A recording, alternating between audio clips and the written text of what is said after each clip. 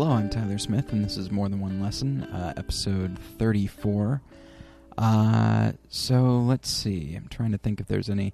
The last episode was like 5 weeks ago, so I don't quite remember everything that was covered on that episode. But as far as updates to the show, so we have once again been nominated for a podcast award in the religion inspiration category. So voting for that is going to be, I believe, December 1st through December 15th. So there's a 2-week window there, and you can go and vote every day. So if you felt compelled to do that, then by all means go ahead. Much like last year, I don't have much expectation of winning because my show does not have a huge audience, which is probably, may have something to do with the fact that 5 weeks go by in between episodes.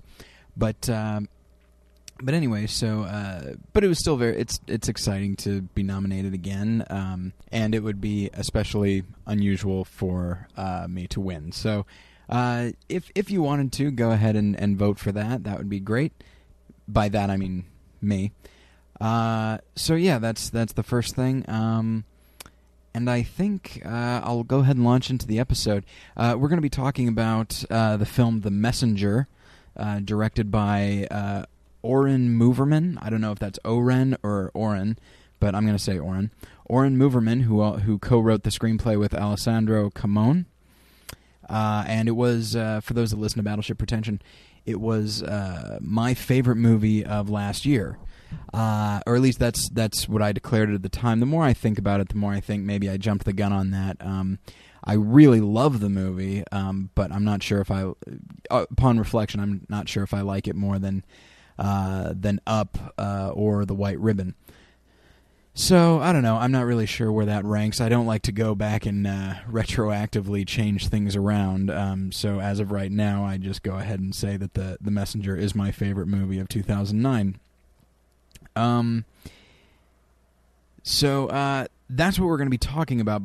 But before we get into the film itself, there are a couple of stories I wanted to tell you. And you might, I don't know, you might know how this will enter into the story. You might not. It's kind of abstract. But so years ago, I lived in Chicago, and I first started attending a church that like a friend of a friend of my mom's recommended, and I didn't know of any other churches in Chicago. Not to imply there weren't any, I just didn't know of any specifically by name that somebody recommended. So I went to this one, and it skewed a little older, and it was just, everyone there was very nice to me, but it was very difficult to be involved. And quite frankly, I think I've told this. I've told the story of certain members of this church and their attitude towards film and towards my my ambitions in life.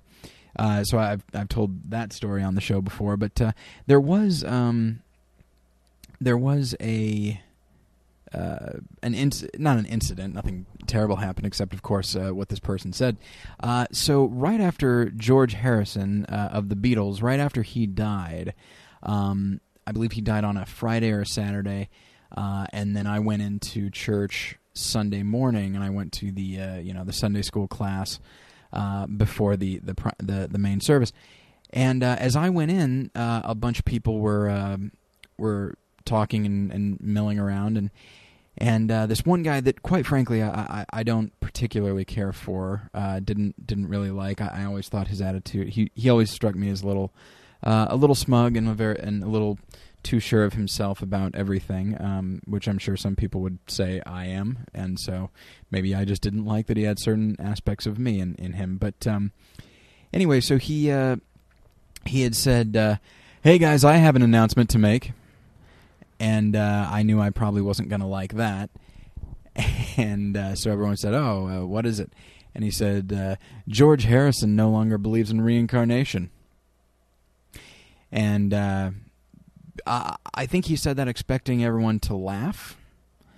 But no one really said anything. And then there are a couple of polite chuckles. I use the word polite loosely because, of course, what he said is a really terrible thing. The implication, of course, being that George Harrison is now dead, and not being a Christian, being a guy who believed in reincarnation, all that. That George Harrison is now in hell, and thus no longer believes in reincarnation. And the fact that this guy said that and made a joke out of it fascinated me. It disgusted me, but it fascinated me. The idea of hell is one that is not, frankly, not very appealing to most Christians. I myself still believe in it, and I think that there's been it's something I've actually been preoccupied with the last few months. And if you want to actually look into the topic of hell, and I don't know, just look at it from an academic standpoint, I would recommend C.S. Lewis's book, The Great Divorce, which really discusses heaven and hell in an interesting way, and the idea of what hell is, and that it's not merely the idea of God, just holding us over a flame and just will let go at a moment's notice just because he's vengeful or anything like that. But that's not what this episode is about. But I do recommend reading that book. It's just, if you like, it's very well written, and it's so very British. And if you like C.S. Lewis, I think you'll enjoy it. But also, if you're just curious about the topic of hell, I think you would enjoy it as well, and heaven for that matter. But yeah, the fact that this, either way, the topic of hell and the idea of damnation is something that is, to me, very serious. It certainly is not something that should be joked about. And of course that leads to, I have a relative that I was speaking to recently. It's not a immediate family member. And he was discussing another relative who has been very who has rejected Christianity his whole life and all that sort of thing, and so the first relative was discussing the second relative, and he said, I don't even try anymore. He's gonna believe in this stuff sooner or later, so whatever. And I do realize that it can be exhausting or maybe tiring or something to tell somebody about these things and just be rejected over and over. I realize that. But there was a certain degree of, again, like I mentioned with the guy who talked about George Harrison, there was a certain degree of, not necessarily smugness, but just, in this case, just resignation, just this idea of like, well, he's going to believe in it sooner or later. It's like, yes, but at that point, you're saying that as a way of saying when he's in hell, he'll believe this, and by then it's too late. Like, why are you not more upset about this? And there just seems to be a certain degree of callousness in the Christian community when it comes to dealing with non-believers. Now, how on earth, how does that relate to the messenger at all? Well, oddly enough, it's something that, well, I'll go into the story of the messenger first. It's about, as I said, it's directed by Oren Moverman, who co-wrote the script with Alessandro Camon. It was nominated for 2 Academy Awards for Best Original Screenplay and Best Supporting Actor for Woody Harrelson. It stars an actor named Ben Foster, who is a very good young actor. He was in 3:10 to Yuma as Russell Crowe's right-hand man. And various other things. He was in a movie called Liberty Heights. He was in a movie called Alpha Dog. He was the villain in Hostage. That's right. It was called Hostage. It took me a minute. It's a Bruce Willis film. But anyway, it's about this young staff sergeant who is a soldier in Iraq, and he's a hero of some sort. He managed to pull some of his guys out of danger, and but he gets injured in the process. He gets wounded, and so they bring him back so that he can get his leg all fixed up and all these things. And they decide they don't want to put him back into active duty, so instead they're going to do something different. They're going to he along with this captain played by Woody Harrelson, he is going to be one of those guys who informs the next of kin that their son or daughter or brother or sister or husband or wife, whatever the case may be, that is serving in Iraq has died, and they are going to be the ones to inform them of that. And there is a specific procedure, and the film is fairly episodic, and it goes, from one situation to another, in which they inform the next of kin, and each situation is a little different. Of course, there's the common thread of grief and disbelief and horror and all of these things, and it's just a very emotionally sensitive film. Because ostensibly it's about these two guys and the way this particular job affects them, but of course, and there's two great performances by Ben Foster and Woody Harrelson, but in the various people that they talk to, there's a lot of characters that are only in one scene, and those actors, of course, are then called upon by the material to just display all kinds of complicated, difficult emotions, and they all deliver beautifully. It's just a really, if you're an actor or if you're interested in acting, that's something that you really enjoy watching. The Messenger is just a heart-wrenching film in a lot of ways. It's one of those films. It's I think I might have talked about this when I discussed acting on the show. I feel like there's two different kinds of movie of a certain type of movie acting. Like there are characters that it's like, oh, okay, well, I need to cry for this scene, and they cry in a way that is something of a relief to us in the audience, or they'll yell in a way that is a relief to the audience, and I don't know, almost as if they're giving voice to what we're thinking and our response to the film. But and even though you're watching someone cry or you're watching somebody lash out or whatever the case may be, there still seems to be a certain degree of disconnect, and you just feel, I don't know, you still feel like you're watching a movie, and it doesn't really, somehow it's not difficult to watch. Then there's a movie like The Messenger, in which you have characters dealing with very complex emotions, because, of course, there's the next of kin that are being informed of these horrible things, but then there is also the impact that that's having on our two protagonists, and the emotions that they're feeling of every day getting up, going out, and basically ruining someone's life, or at the very least changing it for the worst. Doing that every day is, what impact does that have on them? And Ben Foster, his character is, kind of his character doesn't express much emotion. And so a lot of it is on Woody Harrelson's shoulders, whose character is very extroverted and very talkative and all of that. And there's a reason that Woody Harrelson was nominated for an Academy Award for supporting actor, and that's because he imbues this character with a lot of things that, in the hands of a lesser actor, or or if the character was written differently, he would be expressing this kind of emotion that, as I mentioned, it's not easy to watch, but certainly isn't hard either. It's not challenging. You're like, oh wow, this is really heady, difficult stuff.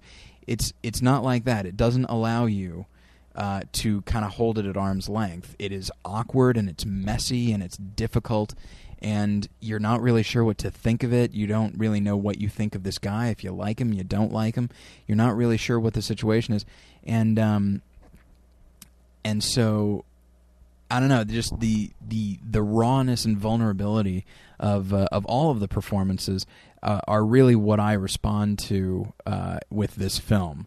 There's and what I like is that it's not it also isn't a film where the director just takes a back seat, says, okay, we got a script, we got good actors, let's just do whatever. The camera still tells the story, and there are moments where it's just all, there are scenes where it's just all one shot, and where the camera happens to be placed tells us something about how the character is feeling in this particular moment.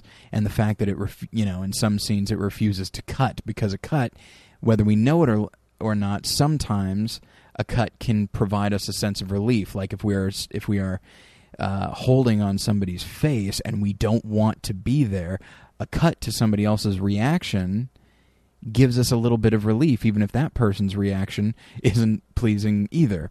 But just holding on a character who is, just going through all kinds of crazy inner turmoil, just holding on that can really do wonders for how an audience responds to the material.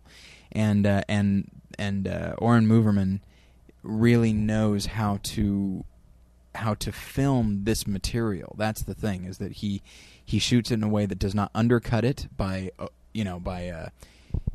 over editing or laying on the music too thick or whatever. He does let the actors and let the characters dictate how he's going to shoot it, but he also refuses to be just a casual observer. He wants the camera to still be an active part of what we're seeing. And so it's just so filmically, I really love the movie, and I really respond to it, and I highly recommend everybody see it if you can. As one would expect with material like this, there's some rough language and there's some sexuality in there. You're not going to see much violence because, of course, this is all, it's about soldiers, but it all takes place after our protagonist has gotten home from the war. So you will hear some rather disturbing descriptions of violence, but you will not actually see any. But yeah, it's difficult material. But I do recommend. It's a film a lot like United 93 that came out in 2006, directed by Paul Greengrass, in which it's very difficult to watch, and it may seem counterintuitive. You don't want to see this. But once you do, it can be an incredibly rewarding experience. So what does all that have to do with what I talked about at the beginning of the episode? Well, I'll talk about this, and then I'll talk about the companion film. I wasn't really sure how to structure this episode because everything does kind of flow into each other. But what's interesting is that, Woody Harrelson's character, he's been doing this job for a while. He's been doing it for years, in fact. And there is a protocol of how you approach the next of kin, how you deal with them. And he likes to stick to that. Whereas Ben Foster's character, Will Montgomery, he wants to be by the book as well, but he can't help himself, and he frequently allows himself to get emotionally involved with the next of kin, kind of mourning with them. In some cases, in one extreme case, he puts his arms around them, and you're not supposed to touch them. You're supposed to be purely, militant and professional, and all of that, and that seems very cold and callous, but the way Woody Harrelson's character describes it, he says, "We are not making this about us. It is not about who we are. And the minute we step in to put our arms around them, that is us taking an active role, and it's not our place. This is about them and their loss. It is not at all about us." And so that it's kind of an interesting way to look at it, because there is a certain degree of sympathy there, but Ben Foster just can't help but just get involved with these characters in some way, and ultimately he winds up getting romantically involved with a woman who lost her husband, and it's weird. They're both looking. He and this woman, played I think wonderfully by Samantha Morton. They're both looking for something. They're both missing something, and they're looking for something. And Ben Foster came back only to find that his girlfriend had moved on and is now with this other guy. Samantha Morton has lost her husband, and she seems not incredibly torn up about it, and you find out that in fact they were having troubles and they're probably going to get divorced anyway, and then he was sent off to war and subsequently died. And so Ben Foster and this woman, he sees in her a longing for something that he can fill, and then of course he's longing for something in her, and the two meet up. But that never would have happened if Ben Foster hadn't become curious about what's going on with her and getting personally involved the way he instinctively wants to with all of these people. And the reason I think that he so badly wants to be involved is because, as he describes, as I mentioned, his character is viewed as a hero because he's done these amazing things. But as he later goes on to describe, he actually he did some good things, but in the process, he actually got other guys killed. Of course, he didn't mean to, and it certainly wasn't due to negligence. But in one case, for example, he got a guy out of the line of fire and like tucked him away under a car that then exploded. And so, ostensibly, he got that guy killed, when in fact it was just getting him out of one deadly situation and then putting him in another. And so, so he himself has lost men. He's lost fellow soldiers that he was in charge of. But then he's also been in battle, which a conversation comes out in that Woody Harrelson's character describes that he has not been in battle. He was in Desert Storm, in which the American soldiers saw very little. Most of them saw very little action, really none, and that causes a conflict between these two. But because Ben Foster's character has been there in every sense of the word, he's been there physically, he's been there emotionally, he can relate to the people that he's talking to. He can relate to the next of kin, and their sense of loss. And I don't know, and as strange as it sounds, as I was thinking about when I first saw the movie, it struck a chord in me, this idea of relating to someone and getting personally involved and finding something in yourself, or maybe not even finding it because that implies that you're looking for it, but it's just there. Something in yourself causing you to be sympathetic towards somebody else and wanting to be personally involved in all of that. It took me a while to realize that I was thinking about the film from a spiritual point of view and from a Christian point of view, of course. And that brings us to these two stories that I told you about, the guy at the church who talked about George Harrison and my relative who talked about another relative. And it would appear the lack of sympathy that they had for these people, and just the smugness that they seemed to have about, well, I'm right and they're wrong. And it seems to have become this almost a purely academic thing, as if like, aha, I've got the final say because you're in hell and I'm not, and failing to recognize what that even means and how terrible that actually is. And it seemed to me to stem from this idea of, and you'll find it all the time. You'll find it all the time in Christians who've probably been Christian a while, and I don't like to. I really try not to bash other Christians because we all make mistakes, and I'm sure some people could look at me and say, "Well, look at how he's what he's doing with his spiritual life." So I don't want it to be that, but I do know that once you've been Christian for a while, sometimes you forget what it was like to not be. You forget what it was like to. Now, I know that some of my listeners are not Christian, and so I apologize if it sounds like I'm painting you with a broad brush. I'm speaking specifically for me and many of my fellow Christians whose stories I've heard. But for myself, of course I was raised in the church, but I didn't really know what it was to be a Christian, and as such I didn't have a great deal of hope, and I was very upset all the time. I was very neurotic. I'm still neurotic, but I try not to let it control me, and I actually have something that is bigger than my neurosis, as large as it is. But you know, I try to remember what that was like and how frustrating that can be.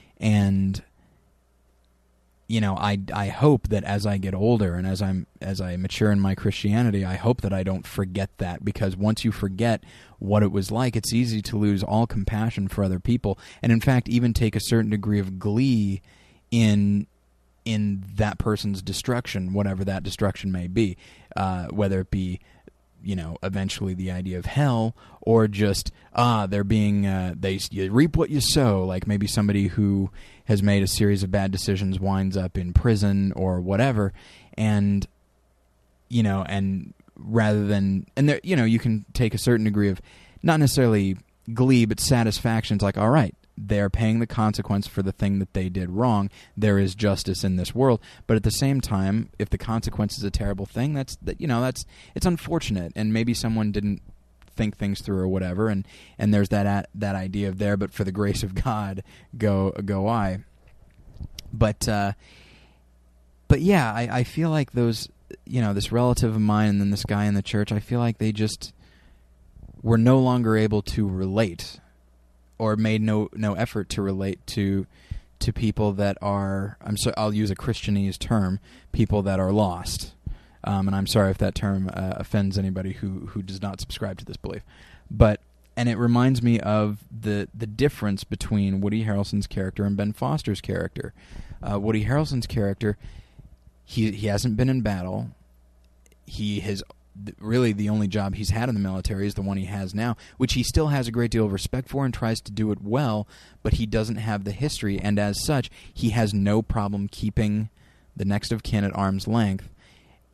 Whereas Ben Foster's character, he's been there, he's seen it, he remembers what it was like, and that memory, you know, is so active within him that it causes sympathy. It makes him want to reach out and help those people however he can, whether it means a certain degree of consolation in the moment, which, you know, is against the rules, which that's by the way where the metaphor breaks down, because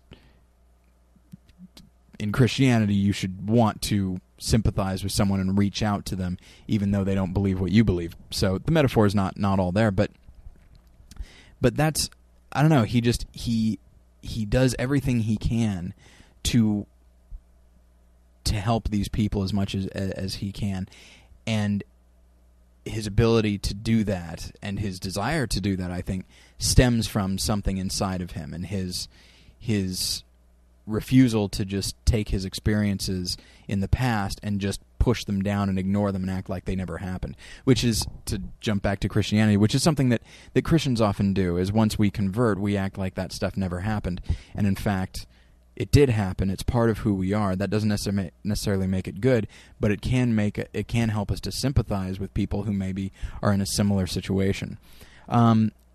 However, now we come to the companion film, which is 1999's Bringing Out the Dead, directed by Martin Scorsese and written by one of my favorite writers, Paul Schrader, who wrote and directed Adam Resurrected, which I believe is episode 15 of More Than One Lesson.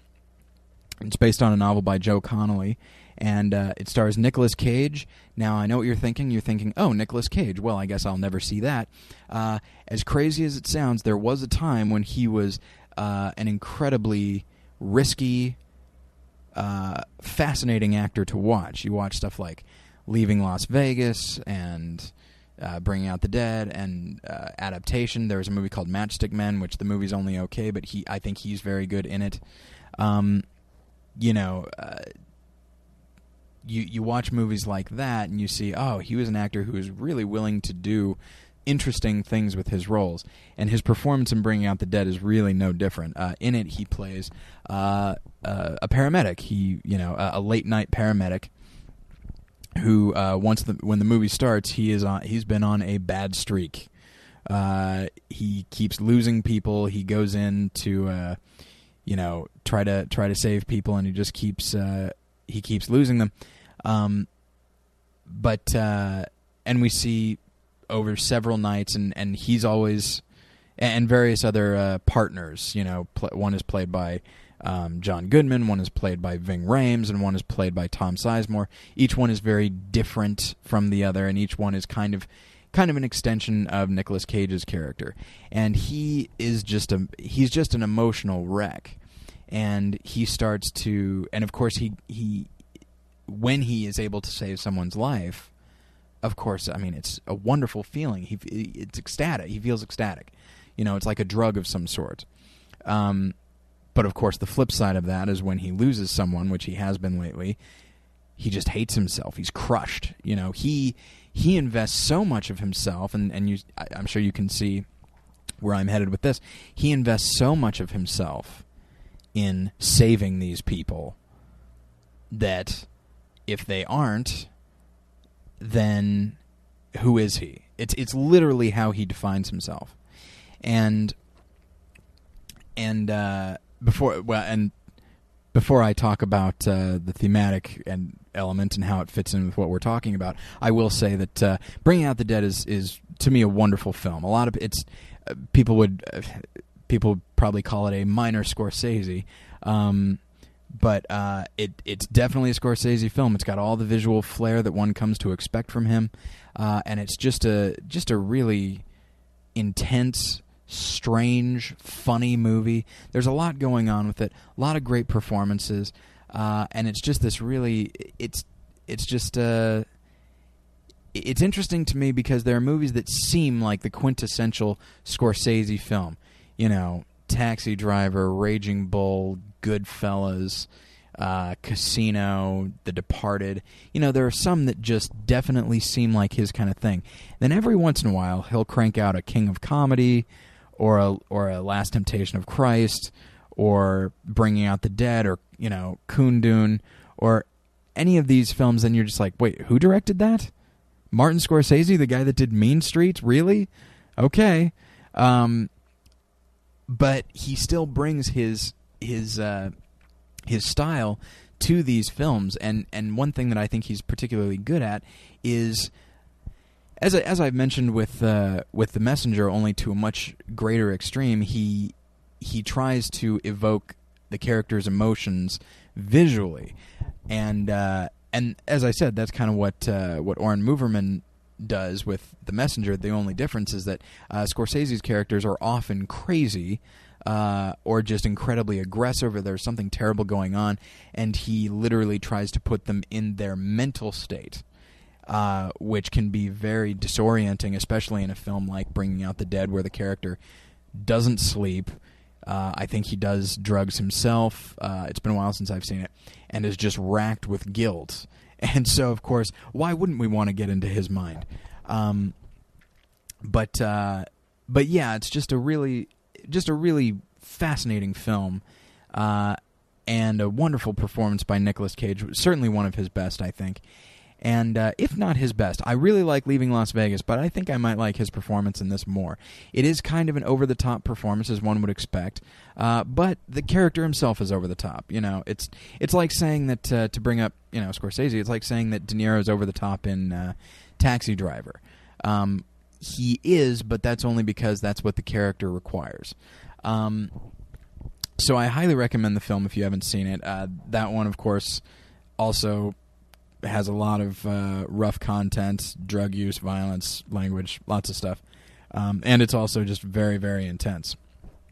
But so in that film, we have a character who defines himself by his ability to save other people. And when that doesn't happen, then he's out of ideas, and he wants to quit. He loses sleep. He hates himself. He literally is like haunted by the ghosts of the people that he's lost. A lot of really extreme things with, of course, extreme imagery. And this is where, you kind of feel like this is where Ben Foster's character could wind up if he's not careful. And this is where Christians themselves often wind up when dealing with non-Christians and trying to, share the gospel and all that sort of thing, is they start to view people as a cause. They start to literally define themselves by their quote-unquote ability to convert someone, and it becomes more a function of, well, this is what I'm supposed to do, this is all I, it's just, they stop seeing people as people and stop seeing their individual needs. They just see, that person's non-Christian, I need to convert them, I need to do this, I need to do this. And the focus is very much on themselves and their own abilities and what they can do. And of course, anybody that's been Christian for a while knows that we don't do anything. We might provide information, but ultimately, it's God working that works on a person's heart and reveals things to people and all these other things. And so, we need to be careful. We certainly want to take an interest in people, and we want to share this great thing with them, but we need to be careful that we don't, as Woody Harrelson says in The Messenger, we don't make it about us and this amazing thing that we can do. We need to make it about them. That's what Jesus always did. He always saw what a person's specific needs were, and it was really about quality over quantity. Of course, I know that ideally he would and in some cases, like, the feeding of the 5,000 and all that, it was about numbers, but usually he liked to sit down and actually have a conversation with someone and actually meet them where they are. And that's what we need to do, and that first requires us sympathizing with someone and realizing what's going on in their life and actually listening to them. And not just listening for the certain key words, like, oh, he said this, okay, time for me to share the gospel. Oh, he said that, time for me to share the gospel. Because after a while you could just seem like a salesman and not a person. But then, of course, there are some people for whom they just aren't interested at all. It's like, well, no one's gonna take what I have to say seriously. No one's gonna like what I have to say. So whatever, I'll leave them to their own devices, and then they'll believe in this eventually when it's too late, and then I'll have the last laugh or whatever. And I think it's interesting. There's a video out there with Penn Jillette of Penn and Teller, which is a comedy, a comedy magic team, and he's an avowed atheist. He's very outspoken about it, and he does, but he does this. He did this video as like a video diary, like a video blog, in which he tells a story about a man who, after one of his shows, gives him a Bible, like a little pocket New Testament thing. And you expect Penn to say, oh, this is such crap what this guy was doing, I don't believe it, whatever. And Penn certainly did not believe, he certainly doesn't believe these things, but he said he was actually very touched that the guy took the time to do this. He took the time to actually, he went and saw Penn Jillette's show. I think he wound up seeing it again, and on the second night, that's when he brought the Bible to him after the show. And Penn was very touched, and he said, he said, if you actually believe something and you believe that it will benefit a person, then why would you not tell them about it? And more specifically, if you think that person not believing this is going to result in them, going to hell or whatever. And I remember he phrases it a certain way. He says, how much must you hate a person to not tell them this thing that will save them? And they may not accept it, but of course, at the very least, not even starting to tell them about it. And then he makes an analogy that, oddly enough, I've heard in church quite a bit, which is if there's someone standing in the middle of the road and a truck is bearing down on them, and you're standing on the side of the road, and you see the truck, but the person doesn't, and you yell, hey, there's a truck coming, and they don't pay attention, and then you yell, hey, there's a truck coming, and they don't pay attention. He said, there's only a certain amount of time, or a certain number of times that you'll say it before you actually tackle them and get them out of the way. And Now, I'm not sure what the philosophical equivalent of tackling someone is, because that sounds maybe a little too forceful. But the idea is that, the gospel, it is called good news, and why would you not want to spread good news? It might be because you're scared. It might be because you've been burned by people, and you're afraid that somebody is going to make you feel bad or going to call you all kinds of names. I've been called all kinds of names by people, and it is not pleasant, admittedly. But I'll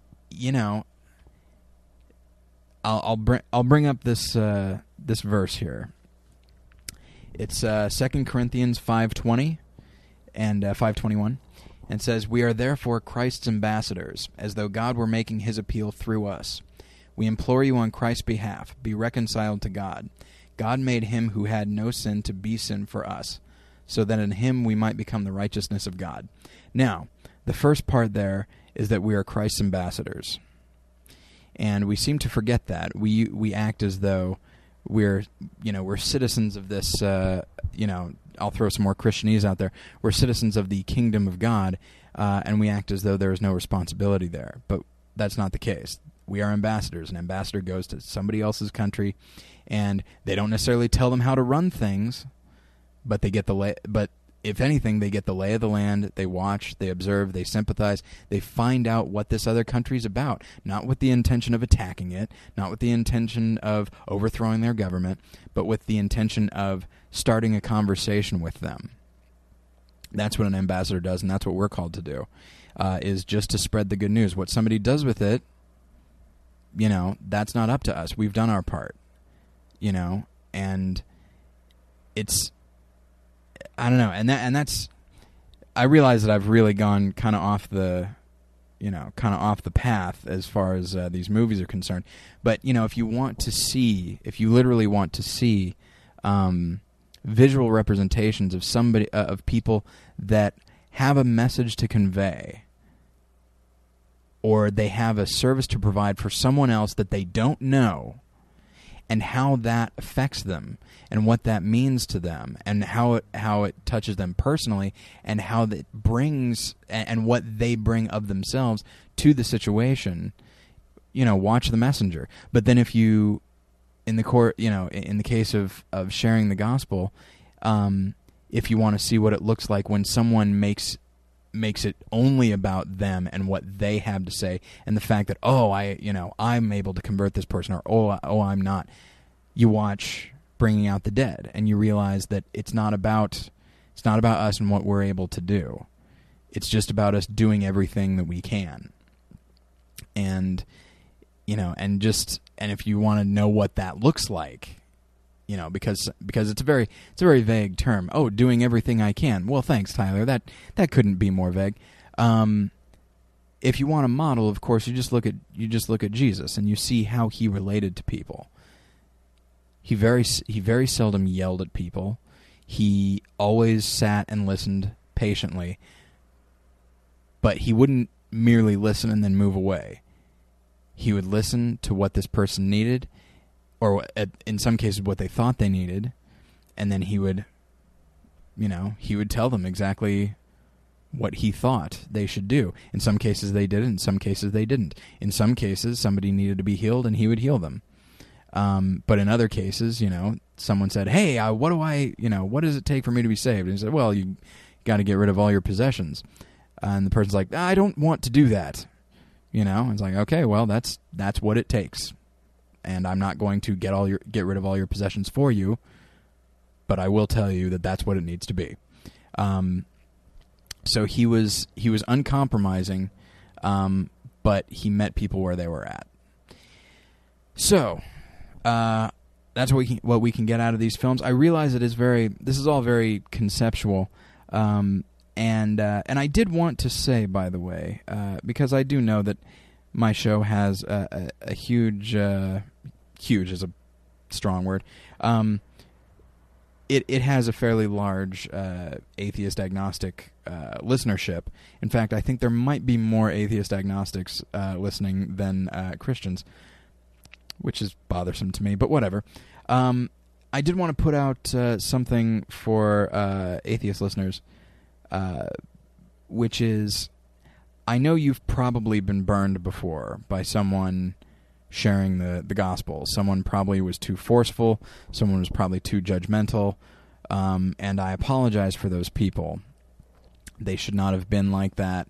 And it's anyone's guess as to why they were like that. Maybe it was just an off day. But what I will say is that chances are, when a Christian shares the gospel with you and tells you these things, chances are it's not from a place of, all right, got one more, or hey, look how awesome I am, or I want you to just think like I think, which is something that everybody, spiritual or otherwise, political, whatever, everybody falls into that trap of just, it's like, why can't you just be like me? It's their reason for sharing the gospel is probably not any of those things. It probably does come from a genuine love for you, and it probably comes from them having listened to what you have talked about needing in your life, or what you feel like you're missing, whatever that might be, and them recognizing the hope that they have in their own lives, and they want to extend it to you. I know that there is a lot, I know that there are a lot of people out there that say that it's like, hey, let's just not talk about this stuff. But frankly, you're listening to this show. This is a movie podcast, theoretically. I know that there's a lot of religion stuff in this episode, certainly. But you like movies. When you see a movie you love and that touched you really on a deep level, you tell somebody about it because you want them to get the same benefit. And that's, chances are, that's what it is. And so, I just want to put that out there because I know that, and I know that there are plenty that have gotten it wrong, and I just hope that you don't hold that against the rest of us who are trying and often failing, but trying to do it the way you're supposed to do it. But anyway, and actually, I'll quote Penn Jillette again. He says, I don't respect somebody who doesn't proselytize, which is literally someone who believes that what they think is right, and more specifically, what they think is beneficial, what they think can actually help someone. And if they keep it to themselves, then, what good are they? It's an interesting video. I actually have it on the website, and I would recommend watching it, along with watching The Messenger and Bringing Out the Dead. They're both wonderful films that I highly recommend.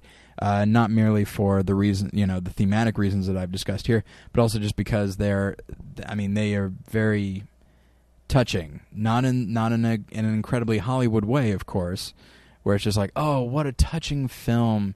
Everyone winds up happy at the end, and there's no offensive language. It's not that. It's raw, and it's difficult, but by the end of it, you feel like you really have met you've really seen these people and talked to these people, and you really felt like you've really heard out these characters, and what's going on with them, and you've engaged with them. Which to me is what a great film does. There are plenty of films that don't aspire to that, but those usually aren't my favorite films, oddly enough. But, okay. So that's that episode. Hopefully you enjoyed it. I will remind everybody, if you enjoyed it, why not go over and vote for me in the Podcast Awards? In the religion category, you just click on More Than One Lesson. You can vote once a day, and it will be between December 1st and December 15th.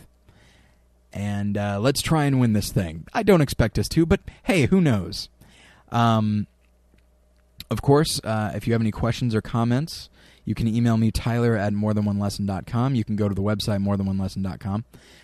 We do have a blog that is not really updated that much. I'm writing something else right now. I'm writing a larger thing. So anytime that I have the opportunity to write, I'm writing that. I'm not writing blogs. And then friend of the show, Jason Eakin, also has not been writing blogs because he's been writing other things. So really the only person we have blogging right now is Josh Long, and he is very busy. So the blog does not get updated very often. The most recent entry, I believe, is Josh talking about The English Patient, which it's an interesting article to read because he really does not like that film. But yeah, so and then you can watch the trailers for these two. Excuse me, for these two films, The Messenger and Bringing Out the Dead. You can watch those on the website. You can follow me at Twitter. It's twitter.com/morelessons. And hey, if you like the show, why not head over to iTunes and write a nice review? If you don't like the show, how about this? Don't write a negative review. I'm really not in the mood. But whatever you want to do is fine. So thanks everybody for listening, and yeah, I'll get you next time. Bye.